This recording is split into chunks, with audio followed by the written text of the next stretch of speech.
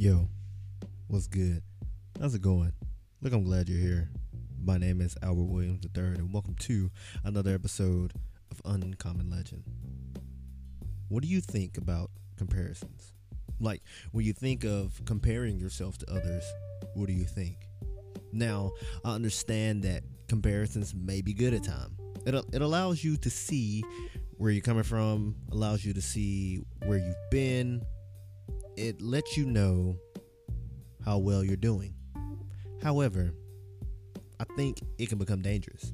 The title of today's episode is The Danger of Comparisons, and it's literally self-explanatory. But me being me, I want to talk about it. Look, I don't know where you are. I don't know what you're up to right now. But ask yourself, how many times a day, a week, a month, whatever you want to use, do you compare yourself to, for instance, your peers? Like, how many times you go, man, I wish I had a job like them. Well, you can do that, but let's be honest, you may not even want to work that same job. You may want the money that they have, but you don't want that job. Because I think it's the thing of, we get so caught up in, man, I want this and I want that we just start comparing ourselves. We start saying, man, I don't measure up because I don't have this, that, and a third. When realistically, that is not it at all. We shouldn't be in this culture or allow the culture to influence us to be comparing ourselves all the times. Now, I understand there are times where comparing yourself is totally understandable. You want to measure to see how well you're doing.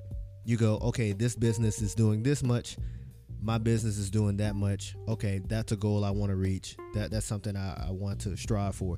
That is totally understandable. Or you say, well, this person lifts this amount of weight. I'm a workout person, so I love using that. And that's kind of where I want to be. We're around the same size, same weight. I think I can get to that same goal. That's fine. However, sometimes we can get a little obsessive. We can get so absorbed in it that we have even lost the sight of our own goals. For instance, my best friend, Jamal, shout out to you, bro. He's an engineer. Now, I don't know how much Jamal makes. I don't ask because that's a little sensitive. That's personal. But Jamal lives up in Pittsburgh, living his best life. That's my bro. I'm proud of him. And if I'm not careful, I can go, man, I wish I could live in Pittsburgh. I wish I could do this. I wish I was doing what he was doing. He also has this cool hobby of snowboarding. It's cool, but I'm going to be honest with you. That's just not my cup of tea. Sorry, bro. You got it. You can have that one. I'll stick to my CrossFit.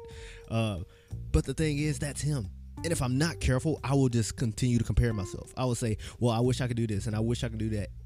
And all I'll do is continue spending my life wishing. And me as a Christian, that's dangerous. Because instead of praying, I'll just end up wishing. And then getting mad because my wishes aren't being fulfilled. And I think that is part of the comparison factor and the comparison culture that we have, is that we have all these wishes that we have stopped even thinking and dreaming of our own things. We just want what other people have. So I ask you, what do you want? I believe that's the question of the day. What do you want?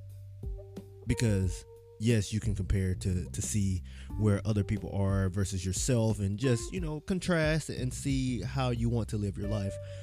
But when it gets into such a place that you have lost sight of everything that you wanted, you have let go of your dreams because you're so obsessed that you're mad that you're not like everyone else, there may be time to change.